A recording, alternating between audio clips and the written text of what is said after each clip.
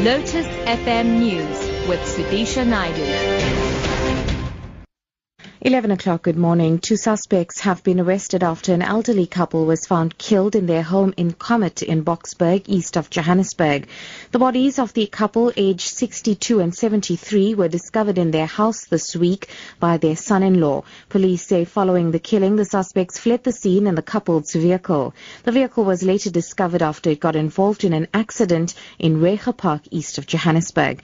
The police's Janita Kutza. One of the suspects were involved in an accident with that same vehicle in Joe Slovo informal settlement, Reiger Park. He wanted to run away from the accident scene, but the community of Reiger Park stopped him and called the SAPS. An inquiry was later made on the vehicle and it was found stolen in the same murder case. The suspect was arrested on the possession of stolen motor vehicle and also linked to the double murder.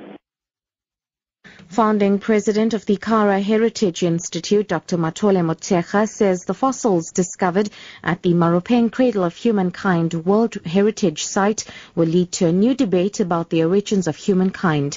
Motshekga says the search for human origin in apes or baboons is just a futile exercise. His comments follow the discovery of fossils called Homo naledi, believed to be a new human species. They were found at the Rising Star Cave in Maropeng, northwest of Johannesburg.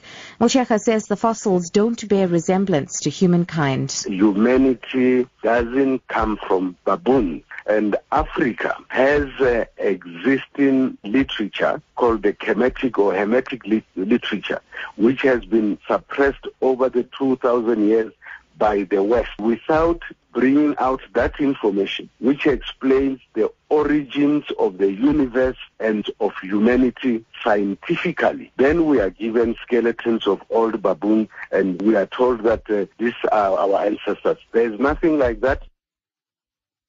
Moving abroad, a court in India's western Mumbai city has found 12 men guilty for their role in the 2006 bombings of commuter trains. The 12 men were accused of waging war against the nation, conspiracy and murder.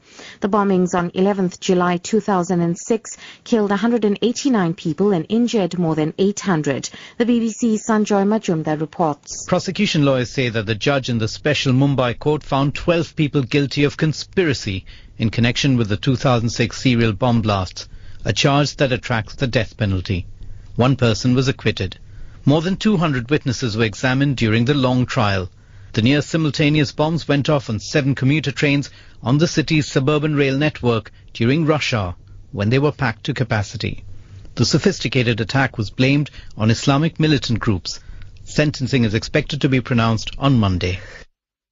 And wrapping up abroad, deteriorating conditions at a transit camp in Hungary have prompted refugee advocates to urge governments in Europe to ease restrictions on migrants. Video footage showed disturbing scenes inside the overcrowded refugee camp close to Hungary's border with Serbia, with police throwing food bags to migrants. The condition is also bad on the Austrian side of the border. The BBC's Bethany Bell reports. More and more people keep crossing the border. Many arrive in Austria on foot. No international trains are running between Budapest and Vienna at the moment, so they take local trains to the last station in Hungary and walk the final stretch.